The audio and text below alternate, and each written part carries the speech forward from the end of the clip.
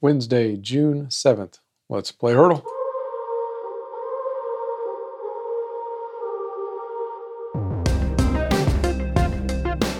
Today's song is Got to Be Certain by Kylie Minogue. Oh, first one, Gotta Be Certain. That's Kylie Minogue. Man, I just was like, that was just in like a blind spot for me. This is a weird song. All right, let's not listen to it again. Oh man. Okay, this is a weird song. We've been talking about this a lot, but this just kind of falls right into place there. So Kylie Minogue on this same album, this is a little bit more of a buried song on that album. It's still big because it was huge in Australia, where she's from, and huge in the UK. Number one hits, I think, in both. But this is another one where we were talking about the strategies of what you release in the US for a British or Australian artist. And they're trying to always figure that out and be sensitive to that, because all they really know is that the markets are not the same and their tastes are not the same. So Kylie's writing with SAW, SAW, which is I can never remember the names, but that was a famous 80s writing, producing group, just like Holland Dozier Holland we've been talking about all the way back in Motown, to The Matrix that did Katy Perry and Avril Lavigne and Britney Spears and stuff. It's just this group of songwriters that are just knocking out big hit after big hit. So she had Locomotion, which was huge. And then they released this single next in the UK and Australia. And even though it went to number one, they just thought it would not work in the US and they didn't release it. It came out way later. I think it eventually came out, but like this was one of those strategies where they were afraid of losing momentum in the US by releasing the wrong song. This is interesting because Kylie Minogue I think she's 10 years older than I am or something. And she's still doing a lot. I mean, Can't Get You Out of My Head.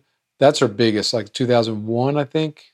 It's like the year I was in college. I think I graduated that year in 2001 when that came out. That was probably her biggest overall worldwide hit. But she's been up and down a lot. She's been dropped from record labels. She went through the same thing that Christina Aguilera, Ariana Grande, and now the Dove Camerons of the world are going through, where they are perfect little bubblegum princess things created by a company and marketed hard with that very pigeonholed little silo of an identity. And then they're like 18.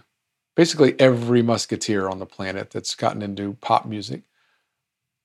Then, they hit 18, 20, whatever. And like, man, this is awful. I do not want to make songs for 12-year-olds anymore. And they have a hard time getting out of it. And so what almost every single one of them does is let's swing the pendulum as far as we can to the other side. Which I get it. It might be the only way to a lot of those people are trying to force Disney or whoever owns their rights to let them go by almost being so controversial. They just go, okay, you're out of here, which is all they wanted anyway, so they can go do their own thing. But Kylie Minogue did this in the 90s. I just remember, again, when I was really into music obsessively in the 90s, she dated Michael Hutchence from NXS. And I mean, that's the equivalent. It's funny. Just even saying that, the first thing that just popped into my mind, seeing Kylie Minogue with Michael Hutchence looks very much like Taylor Swift and Matt Healy from the 1975, even though I've heard they're broken up or whatever. But that's a very funny coupling there. But she dated Michael Hutchence and released a dark album in the 90s. I think it was something with the devil, the shadow of the devil, something like that, where you're just like, all right. And she got dropped from a record label. Guess what? None of your fans that were on board for come on, do the Locomotion were in for Shadow of the Devil or Devil.